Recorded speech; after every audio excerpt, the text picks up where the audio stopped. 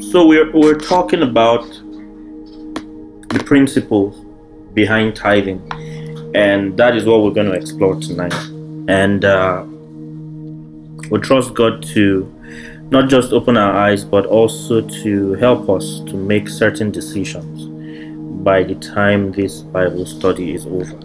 Certain decisions that will impact on our lives in a very positive way forever. Okay, so let's start our reading from Deuteronomy. Let's read about the tithe. Deuteronomy chapter 14. Deuteronomy chapter 14 from verse 22. Deuteronomy 14 from verse 22. It says, be sure, I'm reading from the NIV, Deuteronomy 14:22. It says, be sure to set aside a tenth of all that your fields produce each year. Eat the tithe, okay? That's my favorite part, okay? It says, eat the tithe. So we are to eat the tithe. Just that we are to eat it at a certain location. But that's not our emphasis tonight. It says, eat the tithe of your grain, new wine, and olive oil, and the firstborn of your herds and flocks in the presence of the Lord your God, at the place he will choose as a dwelling place for his name, so that you may learn to revere the Lord your God always.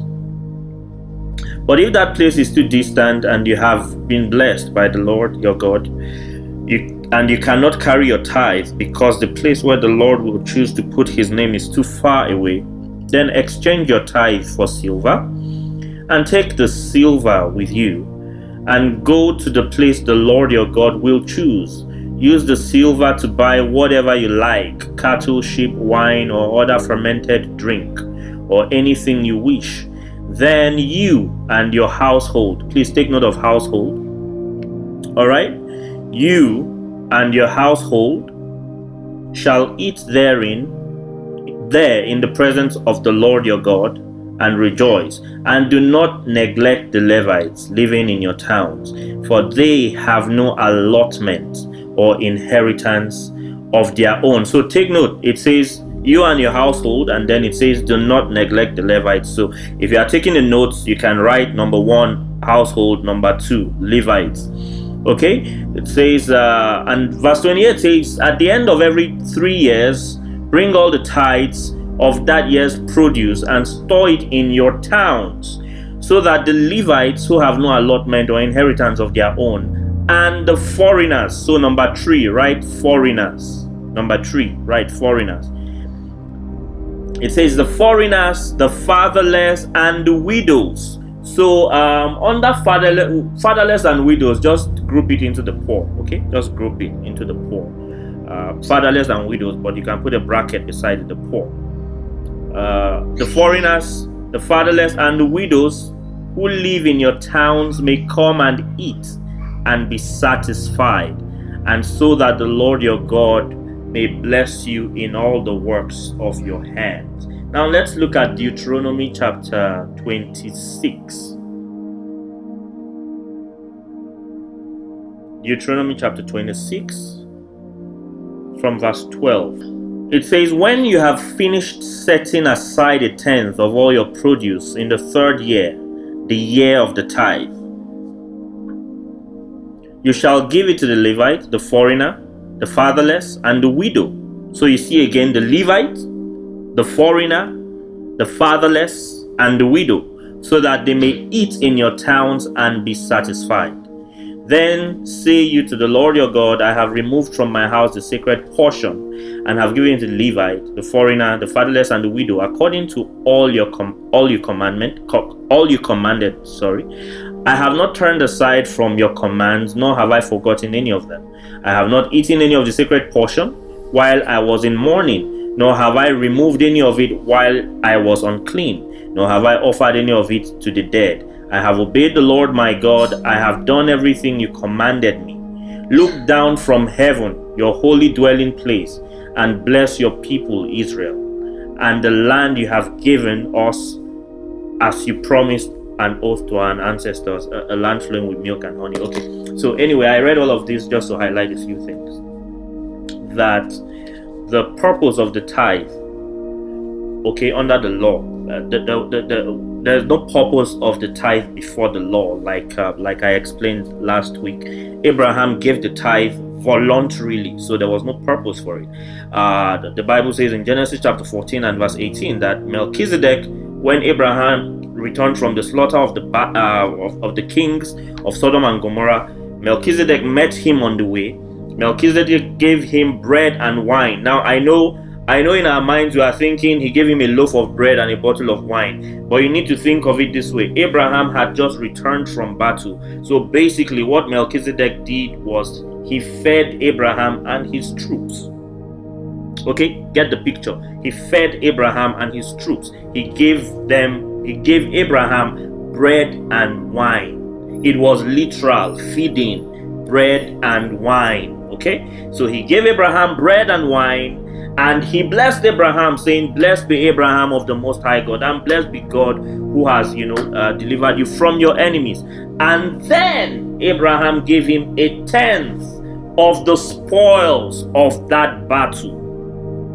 Abraham did not give Melchizedek a tenth of everything in his house. He gave Melchizedek a tenth of the spoils of war. And he did this after Melchizedek had blessed him and had fed him and his men. Okay, so get the picture. Melchizedek fed Abraham and his troops, prayed over Abraham, and Abraham gave him an offering.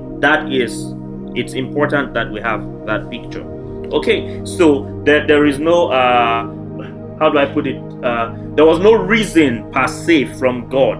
Abraham did it on his own accord to honor the man of God that had been a blessing to him. Okay, we'll get more into that later. Now, so when it came into the law, God gave specific instructions about the tithe. The first year he said eat. The second year he said eat. Okay, all of these times he said don't forget the widows, don't forget the orphans, don't forget the strangers, don't forget the priests, the Levites. Okay, and it's because these people did not have an inheritance in Israel. So in other words, these people were at a disadvantage. You can put it that way. These people were at a disadvantage, and if they did not receive from the tithes, they were going to be stranded. Okay. Now, this is God trying to show us something, and it's very clear over and over again when we read the Torah or the law, the 5 books of Moses.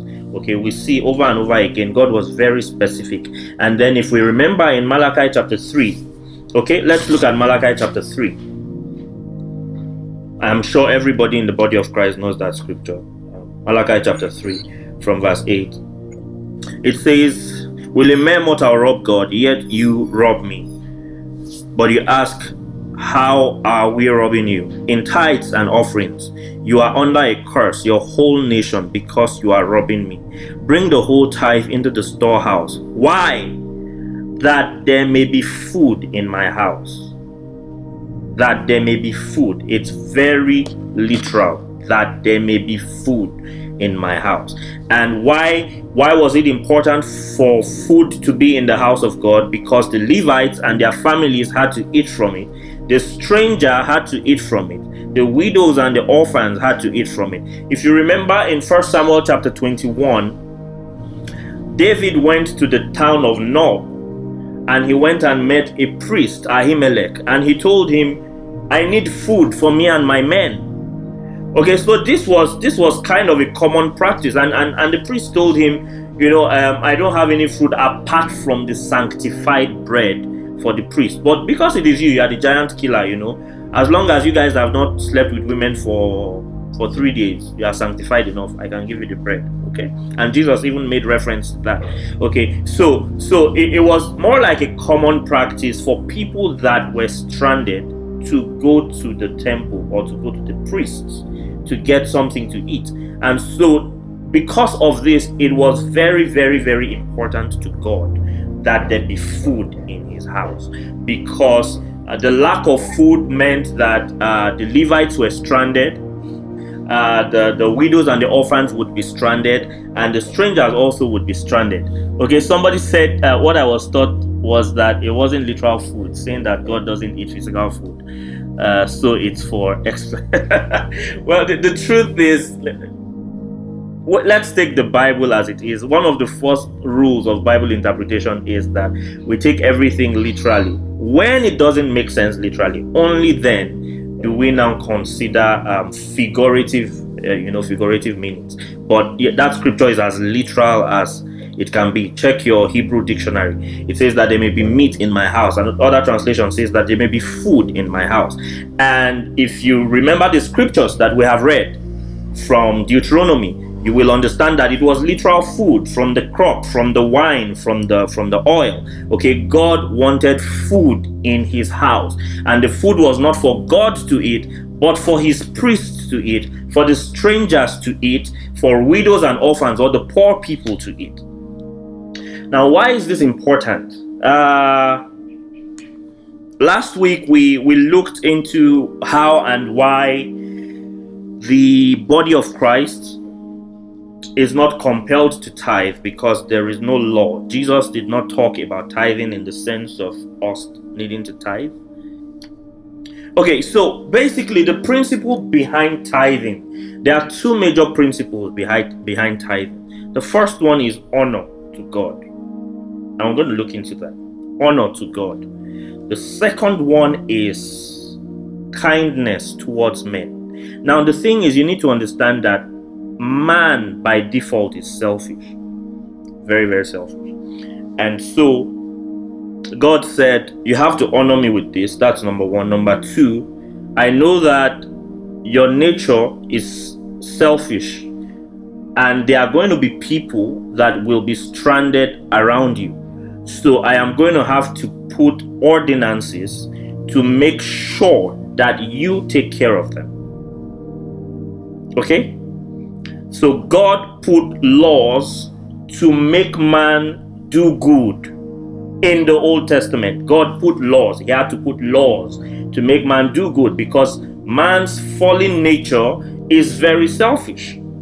The Bible says that the heart of man, that's the spirit of man, is desperately wicked and deceitful above all things. Who can know it? Okay, so the heart of man is not by default good. It's important that we know this. Okay, but under the new covenant, the Bible says in Ezekiel chapter 36 from verse 25, it says that I'll sprinkle clean water upon you, and I will give you a new heart. I will take away the heart of stone and give you the heart of flesh. And it goes on to say that you will no longer need somebody to teach you my laws or to instruct you, to tell you, do this, don't do this, do that, don't do that. Okay, but because of this new heart that I am giving you, the law, my laws are going to be written in your heart. And that is where we are as believers. It's key that we get the difference. Under the old covenant, God had to tell them word for word what to do and what not to do. But under the new covenant, we have the Spirit of God in us, and the Spirit of God tells us what to do. Okay, so let's continue. So the word honor, I said the principle behind tithe is primarily honor. The word honor, interestingly, is from the Hebrew word kabad, K-A-B-A-D, which is the root word for kabod, the word glory. And the word glory means weight or wealth or abundance. Okay, the word honor in the Greek is from the Greek word timao, which means to prize. That's P-R-I-Z-E, or to fix a valuation on. Okay, the word honor means is from the Greek word timao, which means to prize or to place a valuation on. So it means honor is how you value something. So if you say you honor a thing or you honor a person, it is a level of value that you have placed on that thing. And this value is reflected in actions and not just words. Okay, these days it has become a trend. People say, I honor you, sir. I honor you, my, and we have switched the word respect for honor. Okay, it's okay to admire people, it's okay to respect people, but you don't honor people with compliments. Say, I honor you, sir, I honor you, man. No, honor is in actions. Honor is in actions, and we're gonna go through the Bible, and I'm just trying to lay a foundation for some of the things that we're going to be looking at this evening. So honor is an expression of value,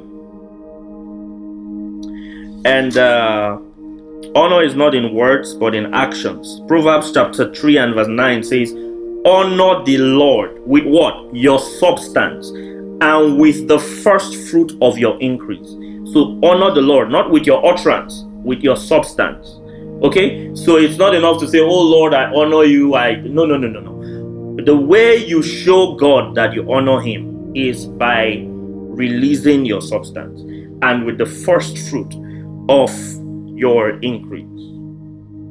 In Malachi chapter 1 and verse 6 to 8, God was lamenting to the children of Israel. He said, the son honoreth his father, and the servant feareth his master. If I therefore be a father, where is my honor? And if I be a master, where is my fear? And he was basically complaining that these people were bringing very useless offerings. They were bringing blind goats and lame cows, as offering. And so honor is actually expressed in actions. He said, these people honor me with their mouths, but their hearts are far away from me. So a lot of times people say, I honor this man of God, I honor this man of God. No, it's not just enough to say you honor. Honor is action. It is not in words. Having said that, under the old covenant, there were different kinds of sacrifices, and so people would literally give to God. Okay, apart from what they gave to God through men, people could literally give to God. The Bible says that Solomon made 1,000 burnt offerings, and the Bible says that it was a sweet smelling aroma, to God. So people could literally give to God. But we are not like that under the new covenant. We cannot give to God directly. Doesn't matter how you can't go and burn a goat now and say, I'm doing a burnt offering. You're wasting your time. Okay, so God has created a system that any honor that we're going to, what word do I use? We honor him through men. Let me put it down. Okay, this is important. We honor God. Under the new covenant, we honor God through men. Under the old covenant, they had the part of honoring God through men, and they also had the part where they could give to God directly. But we don't have that now. We can only honor God through men. Remember, I told us when we were reading the Deuteronomy that we should write some things down. The Levites, the stranger, the poor, and then the household. We'll get to there very shortly. There's a lot we're going to look at tonight, and I am sure that you're going to be blessed. Now, if you're taking notes, you can write this down. When you truly honor a person, you will show kindness and respect towards whatever that person respects. When you truly honor a person, you will show kindness and respect to whoever or whatever they respect. So, if you respect a man, you will respect his dog. It's not because the dog has earned your respect. It is because the man has earned your respect.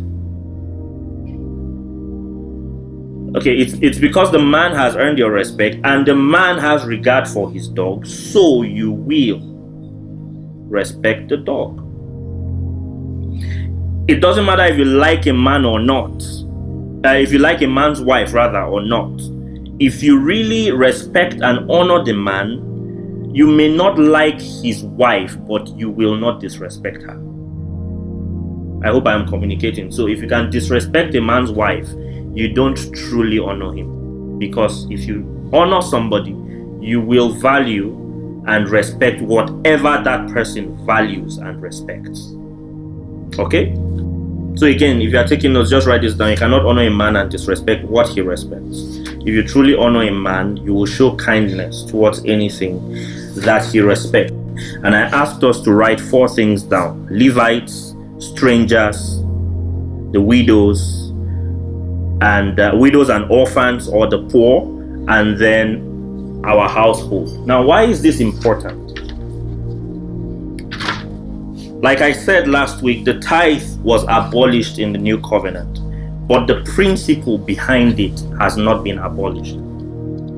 Although the tithe as a system has been abolished under the new covenant. When I say abolished under a new covenant, I don't mean necessarily in practice, I mean as a doctrine. Remember, I said last week, I believe in tithing to the degree that it is a personal conviction and a personal revelation, but I don't believe in it to the degree that it is a doctrine, because the New Testament does not teach it. And I'm going to show us what is doctrine in the New Testament. And it's going to be very clear, because doctrine has to be clear. It's not open to interpretation. It has to be very, very clear. So if it is rhema, it is not doctrine. If it is a mystery, it is not doctrine. It's important. So if God gave you a personal revelation to pray for 6 hours every night, that's good, great for you. But it's not doctrine, because you cannot give me even one scripture to back that up.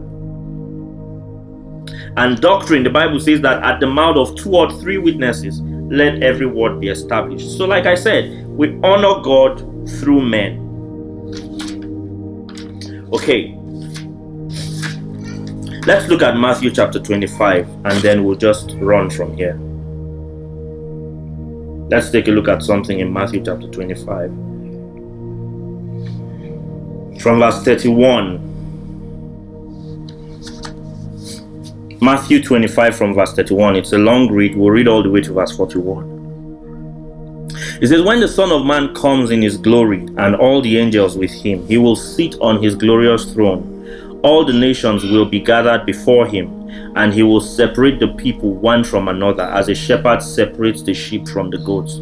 He will put the sheep on his right and the goats on his left. Then the king will say to those on his right, come, you who are blessed by my Father, take your inheritance, the kingdom prepared for you since the creation of the world. For I was hungry, and you gave me to eat. Please take note of the words of Jesus, okay? I was hungry, take note, and you gave me to eat. I was thirsty, and you gave me something to drink.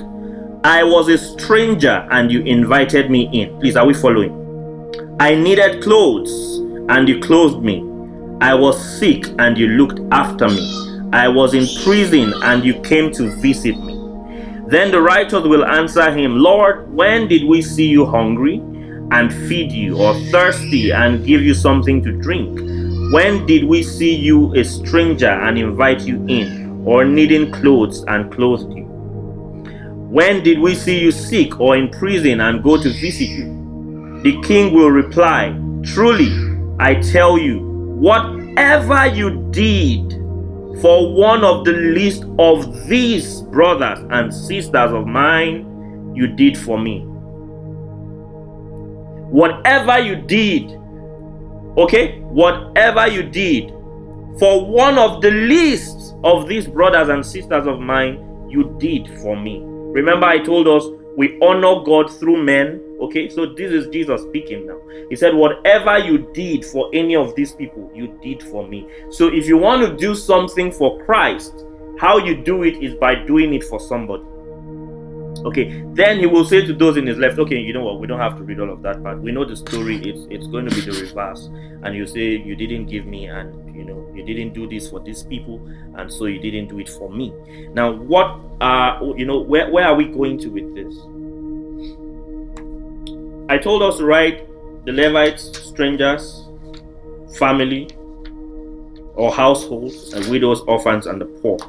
These were four of the categories that God particularly separated for the tithe, and people that he wanted to be ministered to. Now the thing is, although the tithe is no longer a part of the institution, the principle behind it remains, and we're going to see it just now. Now, the Levites in our days are the ministers of the gospel, okay? The ministers of the gospel. So, where you see Levites, you can just write ministers of the gospel, okay? And then strangers. And then when you see family, please, where you see family, I want you to write parents, and we'll get to that. And then where you wrote widows and orphans, like I said, you know, I want you to write the poor. Now, if you're taking notes, you can write this down. Showing honor towards ministers is telling God that you value what he has put inside them, and that you respect those whom God has placed over you. This is important.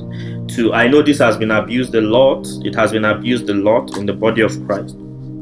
But it remains a very, very legitimate scriptural principle.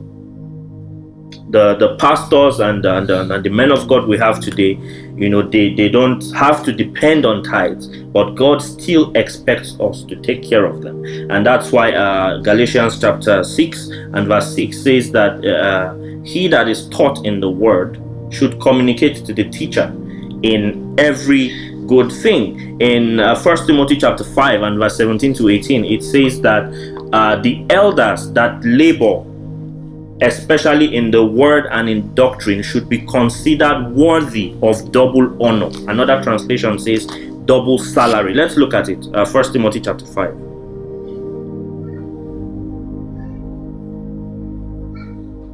First Timothy chapter 5 verse 17. It says the elders who direct the affairs of the church well are worthy of double honor. Okay? Like I said, some other translation says salary. Especially those who work whose work is preaching and teaching. For the scripture says, do not muzzle an ox while it is treading out the grain, and the worker deserves his wages. So men of God should be taken care of. And if we do not take care of our men of God, God is going to hold us responsible. And that is the truth about it. Kenneth Hagin once pastored a church, and because people had abused the whole prophet offering thing so much, he deliberately didn't speak about it for about 2 years that he was in that church. And when he left the church, God told him, you prevented my people from prospering, because there is a line of blessing that comes with honoring men of God, and you did not give these people that opportunity, and so you deprived them of the opportunity to be blessed. Most of us are church people. We have heard a lot about giving to men of God, and so I'm not going to dwell on it too much, to be honest. I am not going to dwell on it. I don't think there's anything I want to say here about giving to men of God that you all haven't heard 1,001 times. So I'm going to move to the next one, which is about giving to strangers. You see, hospitality has become a lost virtue in the body of Christ. Hospitality has become a lost virtue in the body of Christ. We treat, how do I put this? We remember Abraham and Lot in Genesis chapter 19. Abraham received the blessing and the promise of Isaac because he entertained strangers. The same thing with Lot. Lot saw these strangers and he ran to them and said, come and stay in my house. Remember the scripture we read in Matthew chapter 25. Jesus talked about strangers. He said, I was a stranger and you took me in. You see, I know we are in a dangerous world now. Okay, yes, people have to be cautious and all of that. But we can still be kind and cautious at the same time. Okay, the fact that we have to be cautious doesn't mean we have to be cruel. We can be kind and cautious at the same time. But and these things are not taught in the body of Christ, again, for obvious reasons. But you see, let's look at what Paul says in Hebrews chapter 13, shall we? Hebrews chapter 13 from verse 2. He says, do not forget to show hospitality to strangers, for by so doing, some people have shown hospitality to angels without knowing it. Continue to remember those in prison as if you were together with them in prison, and those who are mistreated as if you yourselves have been, are suffering. And Paul also talking to Timothy, talking about widows. He said, those that have been kind and those that have washed the feet of strangers. Okay, so this is a very big deal, even in the new covenant. Even in the new covenant, okay, we don't have a culture of literally washing the feet of people right now, but we need to, it's not a matter of whether, you hope to entertain an angel without knowing it. No, it may just be a person. They may never be angels. They may always just be persons. Okay, there's this story. A couple in the US saw a man across the street who was crippled, or so it seemed, and he was struggling to cross the road. And this couple said, come on, this man is struggling. Let's go and help him cross the road, okay? And then they went to help the man cross the road. And next thing, the man started talking to them. It turns out this man was an angel. And he was talking to them, and both of them were sobbing. And he came with a message from God for these people. Now, like I said, some of us may never meet angels like that. But now try to imagine if these guys had just looked at that man across the road, saw the man struggling and said, I beg, everybody bear in Papa name. Now just try to imagine how many blessings people would have missed. Like people you saw on the streets or somewhere, and you just didn't care. And the truth is, you'll never find out whether they were angels or not. You'll never find out. It's only when you actually minister to them that you may eventually find out that they are angels. But even if they are never angels, the Bible is very clear about how we should treat strangers. The Bible is very clear, and like I said, this is a lost virtue in the body of Christ. I understand that people are trying to be cautious, but we can be kind and cautious at the same time. We don't have to be cruel because we have to be cautious. Okay, we move on, because there are two things that I really want to hammer on tonight, and I'm getting to them. Number 3, which is the first thing that I want to hammer on, is family. Remember, I said family, and when I say family now, I want us to focus on our parents. Recently I saw, I'm sure a lot of us would have seen that post that says if you've bought a car for your pastor and your parents don't have a car, you are a very you're a very useless child. And it sounds a bit harsh, but it is actually true, and it is scriptural, and I'm going to show us scriptures. There are certain things that Jesus emphasized on. There are certain things that the body of Christ emphasized on. Unfortunately, we have stopped emphasizing on those things, and we have focused on the ones that were not emphasized on. And we're going to see right now. Okay, we know Ephesians chapter 6 and verse 1, and verse 2, but we're just going to read it. Ephesians chapter 6 and verse 2. It says, honor your father and mother. Remember, I said honor is not in words, it's in action, okay? And most times when you see honor, it has to do with substance, it has to do with valuation, okay? So it says, honor your father and mother, which is the first commandment with a promise, so that it may go well with you, and that you may enjoy long life on the earth. You see that there's a particular category of blessing attached to honoring our parents. And I know a lot of people have the best of intentions. They want to buy their father a jet, they want to buy their mother a yacht, and it's a beautiful thing. But you see, a lot of persons have been deceived by the enemy to keep waiting for that big break to be a blessing to their parents. That their parents live an entire lifetime and they never bless their parents. And then at the end of the day, what they do is buy a very expensive casket. And who are you impressing with all of that? There is a blessing that is attached. Honoring your parents is honoring God. You are telling God that I respect your decision for sending me into this world through these people. I respect your infinite wisdom. Your parents may be broken, your parents may be messed up, but God is all wise, and He still sent you through that family. So even if your parents are broken, God still expects us to honor them. The Bible did not say honor your father and your mother if they are all right. The Bible did not say honor your father and your mother if they are born again. The Bible did not say honor your father and your mother if your father is not a drunk. No, it says honor your father and your mother. What your father and your mother decide to do with their lives is their problem. But this is not conditional. And don't let anybody tell you it's talking about spiritual father and mother. No, this is talking about your biological father and your mother. And if you don't have biological parents, it's talking about the people that are occupying that role as guardians in your life. Let's see what Jesus said about that. Matthew chapter 15.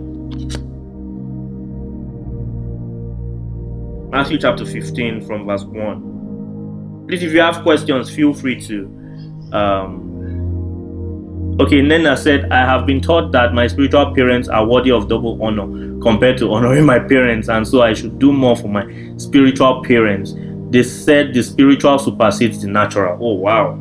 Okay, that is manipulative. We're going to read a very interesting scripture now. Please, everybody pay attention, okay? Take your Bibles. Read Matthew chapter 15 from verse 1. It says, then some Pharisees and teachers of the law came to Jesus from Jerusalem and asked, why do your disciples break the tradition of the elders? They don't wash their hands before they eat. Jesus replied, and why do you break the commandment of God for the sake of your tradition? Now hear what Jesus says. For God said, honor your father and mother, and anyone who curses their father or mother is to be put to death. But you say that if anyone declares that what might have been used to help their father or mother is devoted to God, they are not to honor their father or mother with it. Thus, you nullify the word of God for the sake of your tradition. Okay, let me break this down. Jesus is saying that the Pharisees were teaching people that maybe you have a car that you are supposed to give to your parents. You now decide, oh, I'm giving this car to God. And Jesus is saying this is wrong. Like what you are supposed to give to your parents, if you give it to God, it is wrong. God, though, God, not pastor yet, God. So nobody should manipulate anybody about that. There is the place for spiritual mentors and fathers. There is a place for parents. There is a place for everybody, and nobody should take the place of anybody else. Just like our parents will be wrong to tell us not to give to men of God, the same way men of God will be wrong to tell us not to give to our parents or to tell us what dimension to give to our parents. It's completely wrong. It's completely wrong. It's not scriptural. It's not scriptural at all. Jesus said, what is meant for your parents, don't even give it to God. Give it to your parents. God is not interested in what belongs to our parents. Okay, the Bible says that give to Caesar what belongs to Caesar. The Bible also says, let honor be given to whom honor is due. Okay, so like I said earlier, many of us are deceived by the thought and desire to do something really big, but we need to start from where we are. A lot of people don't give to their parents. A lot of people. Not because they don't want to, but they are just waiting. My parents have done so much for me. I want to buy my father a car. I want to buy my mother a house. I want to take them to Dubai. I want to take them to Singapore. I want to do this and I want to do that. Beautiful. Great, fantastic, and God will bless you to be able to do that. But start from where you are. We are all going to live long, but we don't know how long we are going to live. Okay, let's not live a life of regrets. I've seen people many times, lament about their parents, when their parents pass away and say, I never really got to do anything for them. I was really planning on doing this really wonderful thing for them, and now this person is dead and that person is dead. God forbid that will not come near us, okay? But the point is, we need to start from where we are. We need to start from where we are. If it is, I don't know, if it is a pack of water you can buy for them, buy a pack of water. But it's very important for us to honor our parents. And the last point that we're going to dwell on tonight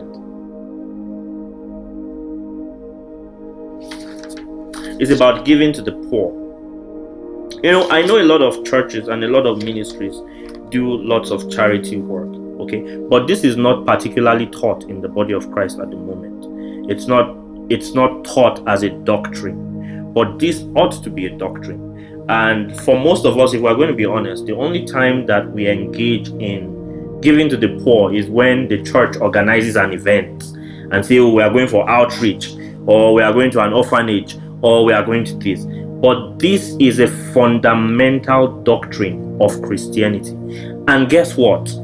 Even the efficiency of your fasting can be affected by this. Let me show us the scripture. Isaiah chapter 58.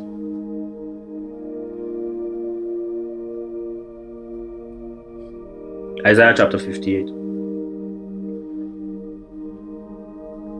From verse 3, it says, why have we fasted, they say, and you have not seen it? Why have we humbled ourselves, and you have not noticed. Yet on the day of your fasting, you do as you please and exploit all your workers. Your fasting ends in quarreling and strife and in striking each other with wicked feasts. You cannot fast as you do today and expect your voice to be heard on high. Is this the kind of fast I have chosen? Only for people to humble themselves? Is it only for bowing one's head like a reed, and for lying in a sackcloth and ashes? Is that what you call a fast and a day acceptable to the Lord? Is not this the kind of fasting I have chosen? To loose the chains of injustice and unite the cords of the yoke, to set the oppressed free and break every yoke? Is it not to share your food with the hungry, to provide the poor wanderer with shelter? When you see the naked, to clothe them, and not to turn away from your own flesh and blood. Can you see the tithe basically summarized here? Like the principle behind the tithe, can you see it summarized here? Just captured in this chapter. It says, is it not to share your food with the hungry and to provide the poor wanderer with shelter? When you see the naked, to clothe them, and not to turn away from your own flesh and blood. And God is saying that your tithe or your fast is not efficient, it's not working because you have neglected all of these things.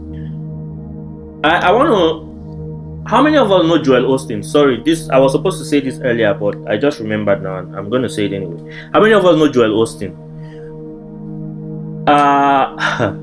Joel Osteen pastors the largest church in America. Okay? Now, I'm sure a lot of us have heard Joel Osteen preach. He doesn't preach fire, thunder, and brimstone. I've never seen anybody fall under the anointing in his ministry.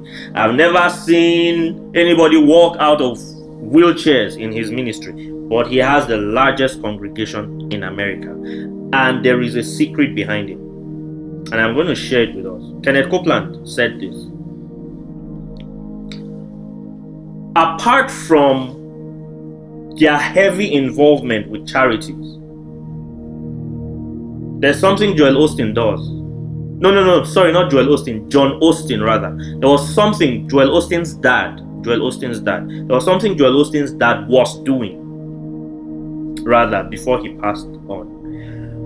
Whenever it was offering time in church, or people were giving their tithes or giving any kind of seed, he would announce and say, how many of you listen to Brother Copeland this week? People raise their hands. How many of you listen to Brother Hagin? How many of you listen to Ora Roberts? How many of you listen to, T.L. Osborne? You say, okay, when you put your offering or you put your tithe or you put your seed, write on the envelope the percentage that you want to go to each of these ministries, because I know I am not the only person investing into your spiritual life. So if these people have been a blessing to you, write a percentage. So maybe you are giving $100. You can say, okay, I want you to send 10% to Kenneth Hagin's ministry. I want you to send 10% to Lester Summerall's ministry, like that. And this was what the man practiced until he died.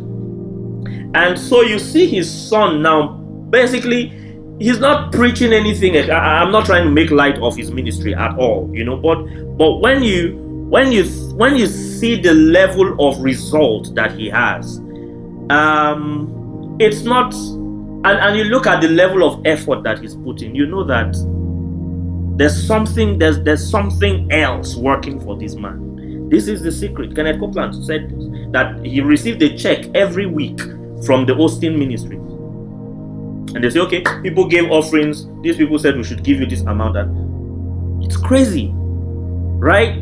And I don't know how he got that revelation, but it sure worked.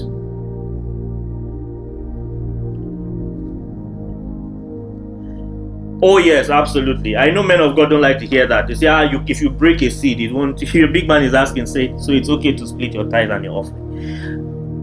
Look, there's no place in the scripture to back that up. Okay, so I can't give you a scripture to back that up if it's okay to split your tithe and your offering. But like I said, this is what John Osteen practiced, and it was a revelation to him. We cannot teach this as a doctrine, but it was a revelation to him, and it worked for him. And personally, I am inspired by that revelation, and it's something that I would want to practice in my own ministry. Yes. But mind you, it wasn't the giver that was sending it to those ministries. It was the Austin ministries that was distributing it to all of those people. And yes, Nina, you're right. Giving to the poor is a fundamental doctrine in Christianity, but we make such a big deal about it. Documenting and publicizing it to get the applause of men. And Jesus talked about this. He said, when you do your alms, he didn't say if you give to the poor. He said, when you give to the poor, don't do it like the Pharisees, blowing your trumpets. And this is another problem. I think we should read that scripture, okay? Let's read that scripture. Matthew chapter 6, from verse 1 to 4. Please, I want this to sink in. I really want this to sink in, because it's a lost... a lot of ministries are doing it right now for show off.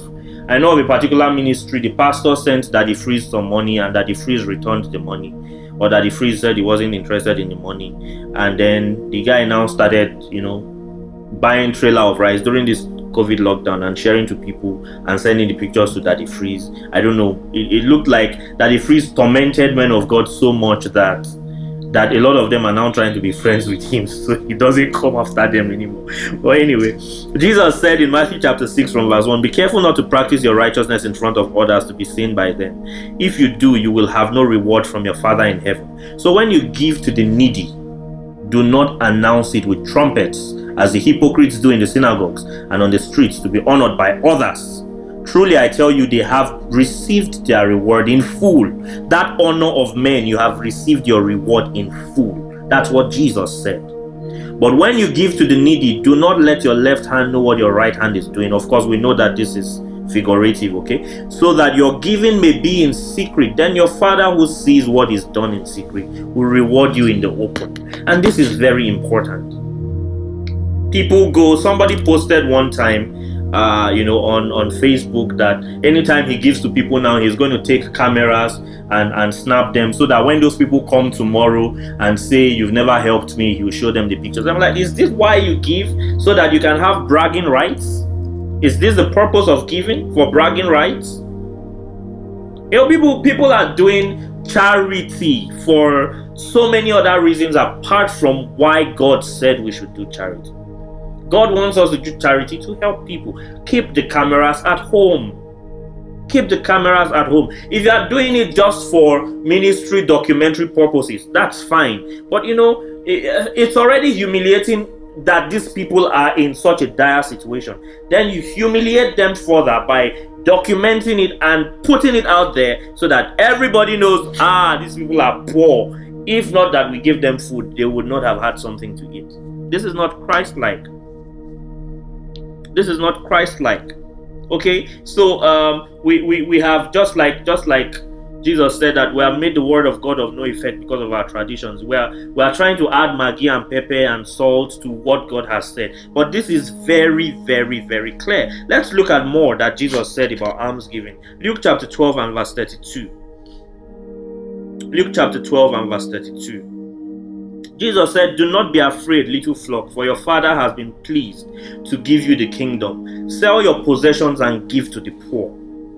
Provide purses for yourselves that will not wear out, a treasure in heaven that will never fail, where no thief comes near and no moth destroys. Can you see how many times Jesus talked about giving to the poor? Oh, I was going to that scripture. Thank you, Chogu, for bringing it up. Okay, it says, who is gracious and lends a hand to the poor, lends to the Lord, and the Lord will repay him for his good deeds. That's Proverbs 19:17. It says, he that giveth to the poor lendeth to the Lord, and the Lord will pay him back. I'm going to show us another interesting scripture. Let's look at, before we go back to the things Jesus said, let's look at Psalm 41. Let's look at Psalm 41. I don't know how we missed it in this area, sincerely, but this is for those of us that have been wondering why non-tithers still get blessed. This is it. The Bill Gates Foundation pumps billions of dollars annually into Africa. All of the celebrities that you despise, all of them that you despise, they have charities and they have foundations, and they are trying to help people. And God honors principles. These people are applying these principles. They may not be carrying a 10% going to give a man of God and say, behold my tithe, but they are practicing the principle behind it, and God is blessing them. But we are busy giving 10% in church because we are either afraid of the devourer, or we think, I don't know, that is what is going to make God bless us, or for whatever reasons a lot of us give tithes. That's for those that don't have a personal conviction and revelation about it. I am not against giving tithes as long as you have a personal conviction and revelation about it. Okay, don't give tithe out of fear. Okay, I am against that. Don't give tithe out of fear. But you see, this is the principle that the people in the world practice. Look at them. Look at every celebrity. There's something they have in common. They are all very generous when it comes to giving to the poor. Now let's look at Psalm 41. It says, "Blessed are those." Let me read from the New Living Translation. It says, "Oh, the joys of those who are kind to the poor. The Lord rescues them when they are in trouble.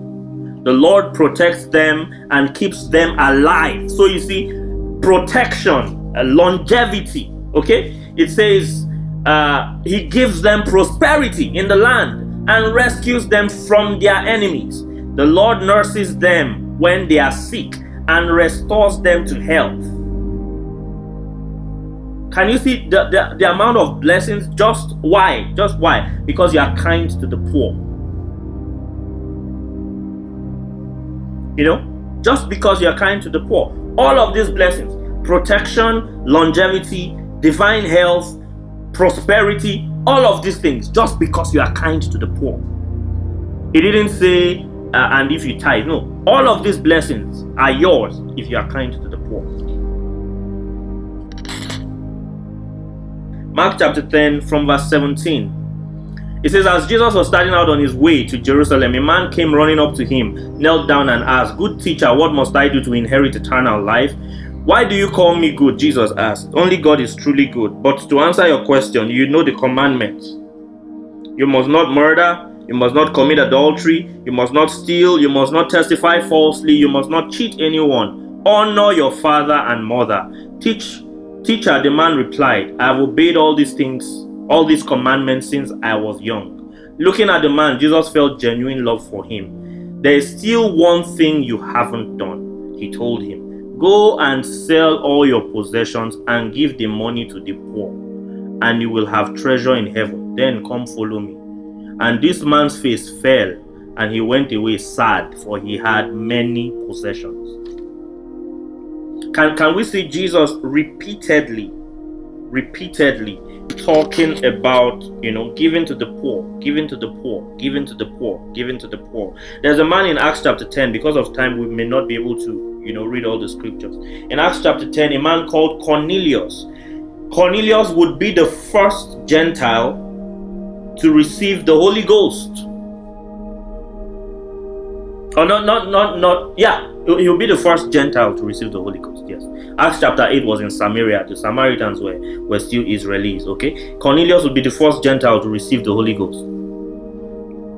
You see, and when the angel appeared to Cornelius, he told Cornelius that your prayers and your alms have come before God as a memorial. Maybe we should just read that part. Okay? Acts chapter 10. Okay? Acts chapter 10 from verse 4. It says, "Cornelius stared at him in terror." That's the angel. "What is it, sir?" he asked the angel. And the angel replied, "Your prayers and gifts to the poor have been received by God as an offering." Can you see how powerful this is? Your prayers and gifts to the poor has been received by God as an offering. Remember, I told us that right now we can't give to God directly. The only way we can give to God is through men. And one of the offerings that God really appreciates is the ones that we give through the poor. And an angel appeared to him and said, "Send for Peter and he'll tell you what to do."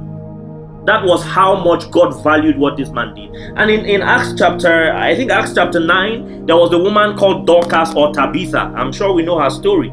She died She was ill and she died. What happened? People came and started bringing all the things that, and they told Peter, look at what this woman did for us. And the anointing came on Peter automatically.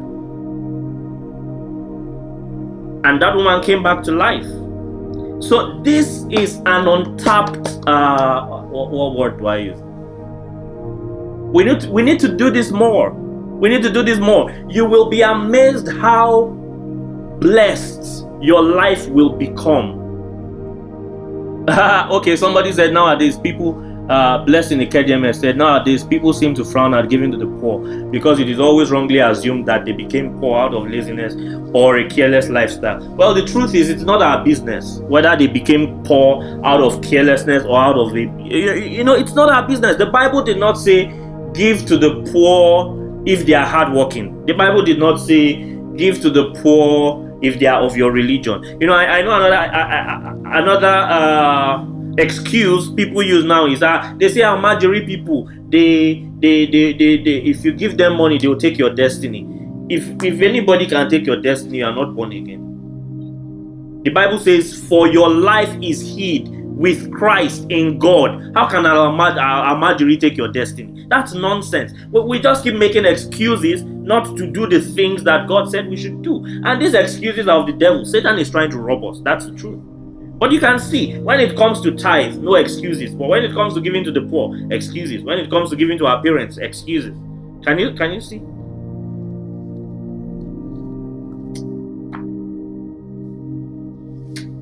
There are so many other scriptures here, but we won't be able to read them because of time. But let me share some things with us. Benny Hinn, at some point in his life and his ministry, he became very, very, very busy. Like there are a group of orphans that he takes care of, and they're on scholarship and all of that. He really takes care of them. Several of them, I think maybe hundreds of thousands of them. I'm not sure the number. And at some point, he became really busy ministry, doing crusades. There was a time when he was doing crusades like 2-3 days, like 3-4 crusades in a week, and he became really busy. And his finances, not just his finances began to nosedive, okay? And then the miracles in his ministry also began to reduce. And then he, of course, naturally went and began to ask God that, okay, God, what's going on? What's happening? My finances are suffering, and the miracles, they are not like before. And God said, these people that you were taking care of before, you reduced your commitment to them, and this is what has affected you. So in other words, there was an anointing that Benny Hinn was enjoying that was a product of his commitment to these helpless people. We must not underestimate this. Personally, I'm stepping up my game in this department. I'm totally stepping up my game. Preachers have tried to confuse us. Sow seed on good ground, sow seed on good ground. The quality of your seed determines the quality of your harvest. And even when we give to the poor, we need to do it with respect, you see, because the quality of your seed determines the quality of your harvest. If you have clothes that you have not been using and you want to give to the poor, wash them. Don't give them with mildew and the clothes smelling camphor and all of that stuff. Wash the clothes, have them ironed, and present it in an honorable manner. We don't have to dishonor these people, and we don't have to treat them like they are lesser human beings simply because we have more than them. If you want to give them food, package it properly. Don't give to somebody what you will not receive. This is very important. Kenneth Copeland wanted to give out a jet one time, and he went and had everything, refurbished it, changed the tires, changed this, changed that. And Jerry Savelle was like, why are you doing this? You are giving it away. And Kenneth Copeland said, because the quality of my seed determines the quality of my harvest. If I sow a good jet, I will get a good jet. If I sow a rickety jet, I will get a rickety jet.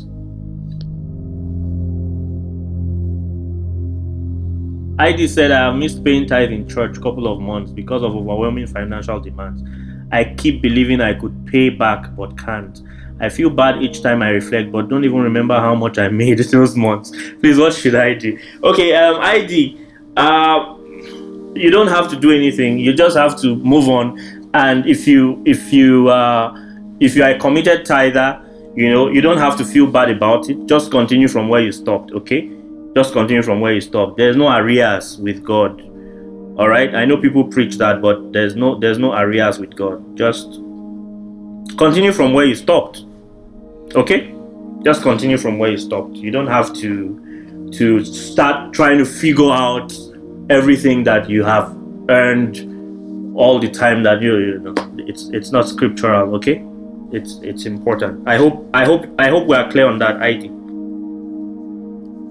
ID, did I answer your question, please? And please try and get my teaching from last week. I'm glad you feel relieved. I'm glad to hear that. Let's read 2 more scriptures as we wrap up.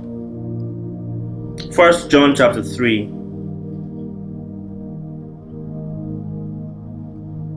1 John. Oh no. First, let's read John chapter 13. Sorry. John chapter 13 and verse 27.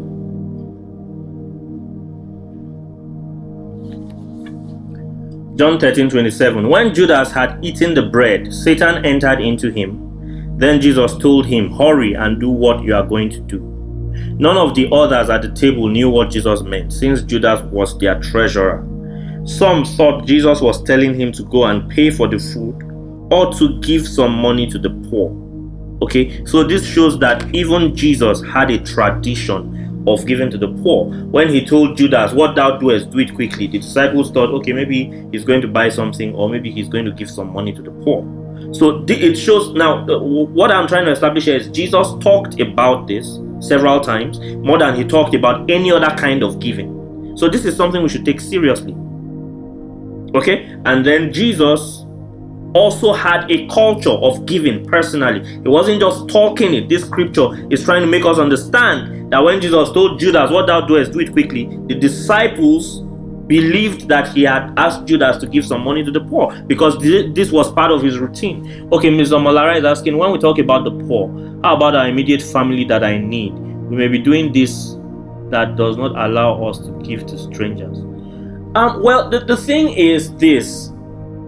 The needs of our family are usually different from the needs of strangers. Let me give an example.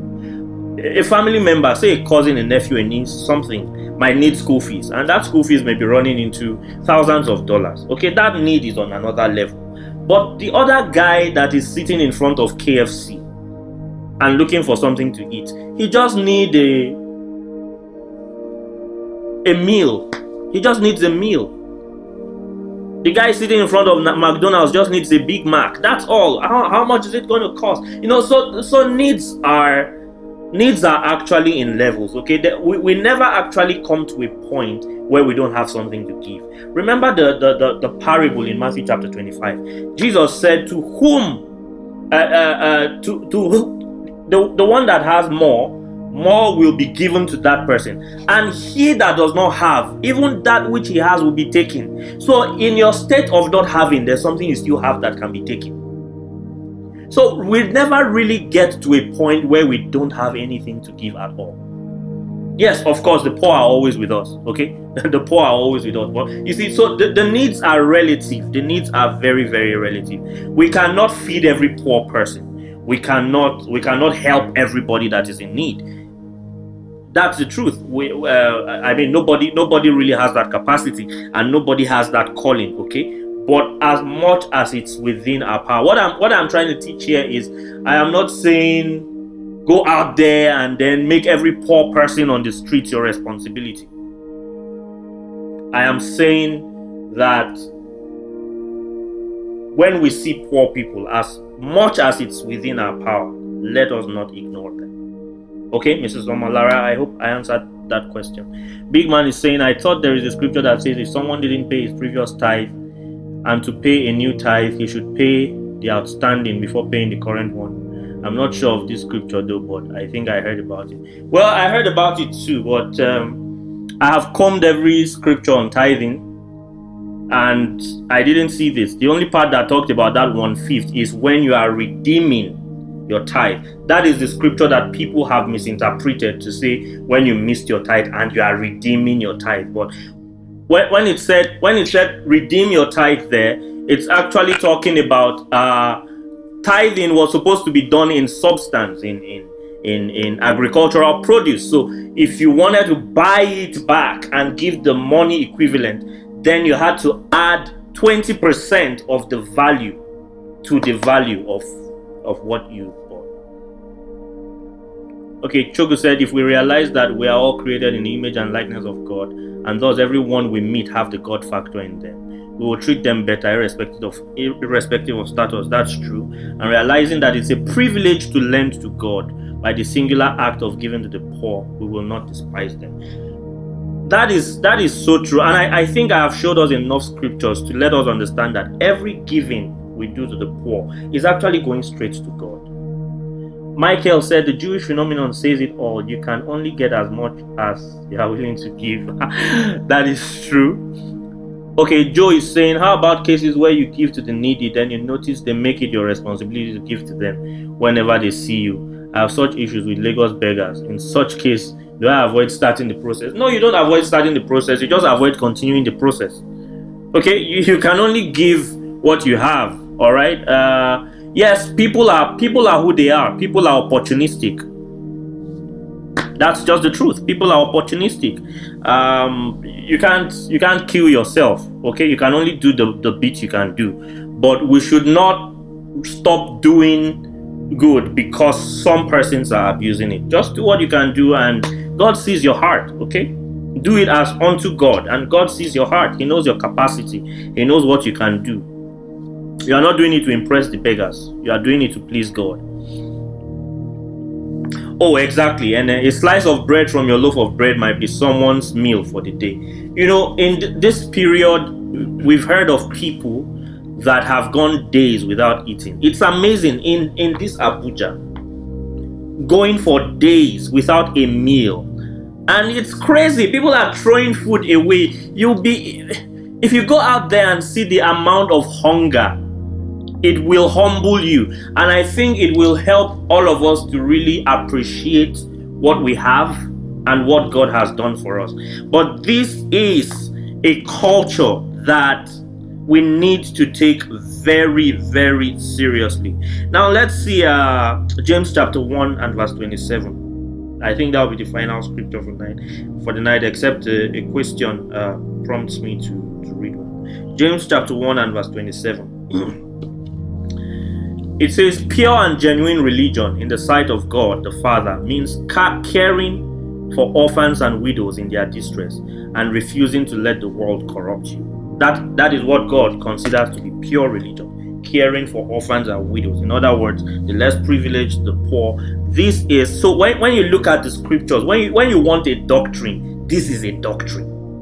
Jesus spoke about it. Jesus practiced it. The apostles spoke about it. The apostles practiced it. Okay, it cannot be any clearer than this. Almsgiving is a doctrine in the body of Christ, and it's the principle behind the tithing that is behind almsgiving, because the principle behind the tithing was so that the Levites could feed, and we dealt with that when we talked about giving to ministers, and so that the strangers could feed, and so that your family could feed, and we talked about honoring your parents, and then so that those that orphans and widows and those that don't have can eat, because God wants a system where everybody can benefit. And sometimes we put all of this burden on the church and let the church go and do outreaches. How many people, even if the church uses all its tithes and its offerings, it cannot reach everybody. And this is why each and every one of us need to do the little that we can do. Start from the security man at your gate. Start from the cleaner in your compound. Start from those people that you see around you, those people that do all of these chores. That an average security man in Abuja here earns 15,000 naira a month. 15,000 naira. What can you do with 15,000 naira? And this is somebody's salary, and some of them have families and they have to pay house rent. So let's reach out. They don't have to be beggars. They don't have to be wearing rags. But we know people around us that we can obviously put a smile on their face by Just give them 200 naira and say, get a drink with this. It's such a blessing to them. So we don't need to think of, I need to host a party and feed 1,000 people. No. God will bless us, we will get to that point. But just like our parents, we have to start from where we are. Same way with giving to the needy, we have to start from where we are. Michael said that is what separates the developed world from the developing world. They have a system where haves give to have-nots. Do you know that government pays you back your gifts and tithes to the church and charities? Oh wow, interesting. That's very interesting. Please, does anybody have any question? Look, there's no excuse not to give to the poor. Say, Almajiris, they put them on the street so that they can milk people's money. It's not your business. Look, you can give somebody money and help somebody and you realize that the person was scamming you and the person was not really blind. The person was faking to be blind. It's not your business. It's not in your place to investigate. What you saw was poverty and you decided to help. If the person decided to be a scammer, that's their business. And that is why some people will never prosper. But on our own part, we need to make sure that we are not found wanting. This is very important to God. And remember what we saw about Cornelius. It says your prayers and your almsgiving has been received as an offering. So when we give to the poor, God receives it as an offering. I showed us from Isaiah chapter 58 that even our fasting, even our fasting, the efficiency of our fasting is connected to how we treat the poor. So while we are living large and wearing the expensive colognes, some people have clothes in their wardrobes that have been there for years and they know they are never going to use them, but they just can't bring themselves to let it go or to letting it go. Some people like that, and then they'll come with different, no, something that has touched my body, someone else must never use it. They can use it to do charm. No, they can't. They cannot. Let's stop making excuses why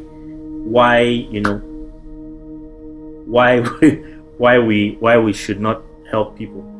Mr. Malara said the charity that the celebrities do also help with their tax. Okay, that's a good thing. I think it's even a good thing to see that even the world system recognizes and tries to reward people for contributing to charities. Because really, some of them may be doing it for the wrong reasons, but it shows that even the world system tries to encourage and recognize people and reward people for giving to charities. So their reasons may be right, their reasons may be wrong. They may be doing it out of love. They may be doing it because they want to, take advantage of the system. That is their problem. But we need to do it for the right reasons, and we should do it because we want to honor God.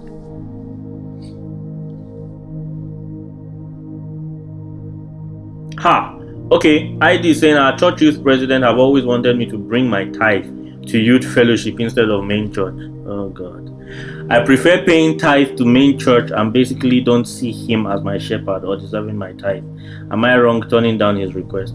No, you take your tithe to wherever you believe that your whoever you believe your priest is. That's where you should take your tithes to. You shouldn't take your tithes to who wants it. You should take your tithes to where you want to take it. So tell your church youth president to calm down. Besides, it's the same church, so why is he dragging the tithes? But again, these are some of the problems with tithing. There are just so many things, so many uncertainties, so many confusions. Should I tithe my salary? Should I tithe my gifts? Should I tithe, a contract? Should I tithe this? Should I tithe that? There's just so much confusion around it because it's not taught in the New Testament. And we cannot practice it the way the Jews practiced it because we don't have the system to accommodate that. Otherwise, we'll be tithing yam and potatoes and tomatoes and oranges. That's what we'll be tithing, because the Bible never said tithe money. So you see, it's convoluted. It's completely confusing. And that's why I said, if you have seen it as a personal revelation, go for it. Go for it, okay? That is a revelation. That is not a doctrine. But this right here is a doctrine. Honoring your parents, honoring your men of God, taking care of strangers, giving to the poor. This is a doctrine. And remember the scripture already in Matthew chapter 25. God is going to hold us accountable. He is going to reward people for doing these things, and He's going to punish people for not doing these things. It shows how important it is to Him. Is someone blessed tonight?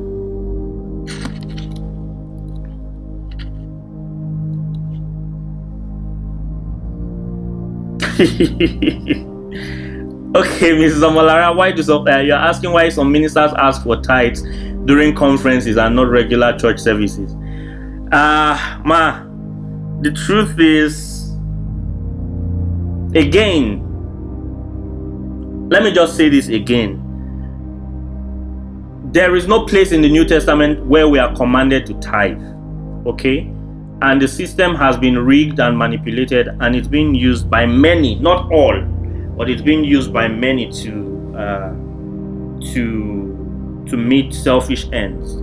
And I think I'll just recommend you listen to my teaching from last week, because I think I actually dealt with it quite comprehensively. So please just listen to my teaching from last week. And then, what I did in that teaching was spell out the facts. I didn't try to make decisions for anybody. I just put the facts out there, so you make your mind up on what you want to do. So if you decide you want to tithe, it's your decision. Decide where you pay your tithe. Decide when you pay your tithe. Decide who you pay your tithe to. It's your decision, okay? You are honoring God. Decide through which vessel you want to do it. So if you decide you want to use your tithe to feed the poor, go ahead. If you decide you want to use your tithe to, bless a man of God, go ahead. If you decide you want to use your tithe to, I don't know.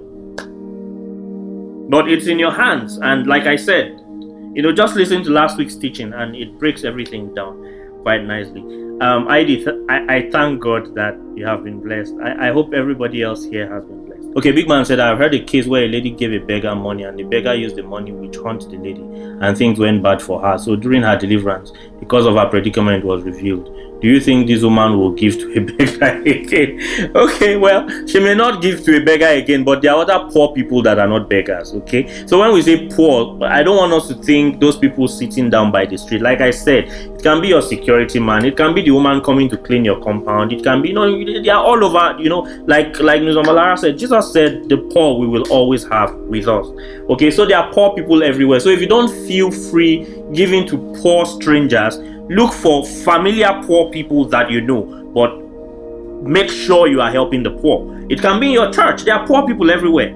There are poor people everywhere. It can be in your church, can be in your school, can be in your where you live. There are poor people everywhere. So if you are not comfortable giving to random poor people because you think they might use it against you, I know nobody can use anything against you. Okay, nobody can. But then not everybody is where I am, okay? So I can understand that. So if you are not comfortable with that, then look for a more secure environment. Find an orphanage. Do something. They are everywhere. There are so many options for poor people. All right?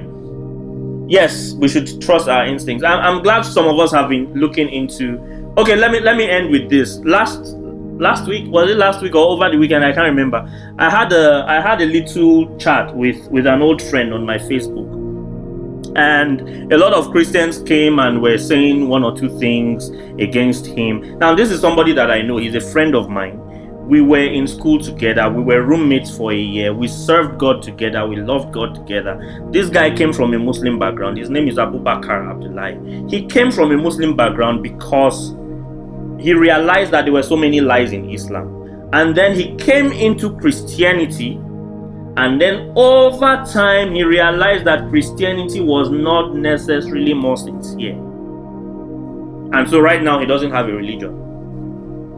This guy has read the Quran through and through. He has read the Bible through and through. He knows the Bible better than most Christians out there insulting him. And he believes the Bible is a scam. And he has good reasons. And I will show us reasons why atheists and Muslims and anybody out there believes that the Bible is a scam. And there are good reasons. But let's just meet next week. Please, when you come next week, get at least three translations of the Bible, maybe on your phone. King James, NIV, New Living Translation. That will help. We will look at some really, really delicate things. Like I said, if we don't address these things in the church, this is why a lot of Nigerian youths go abroad and they become atheists.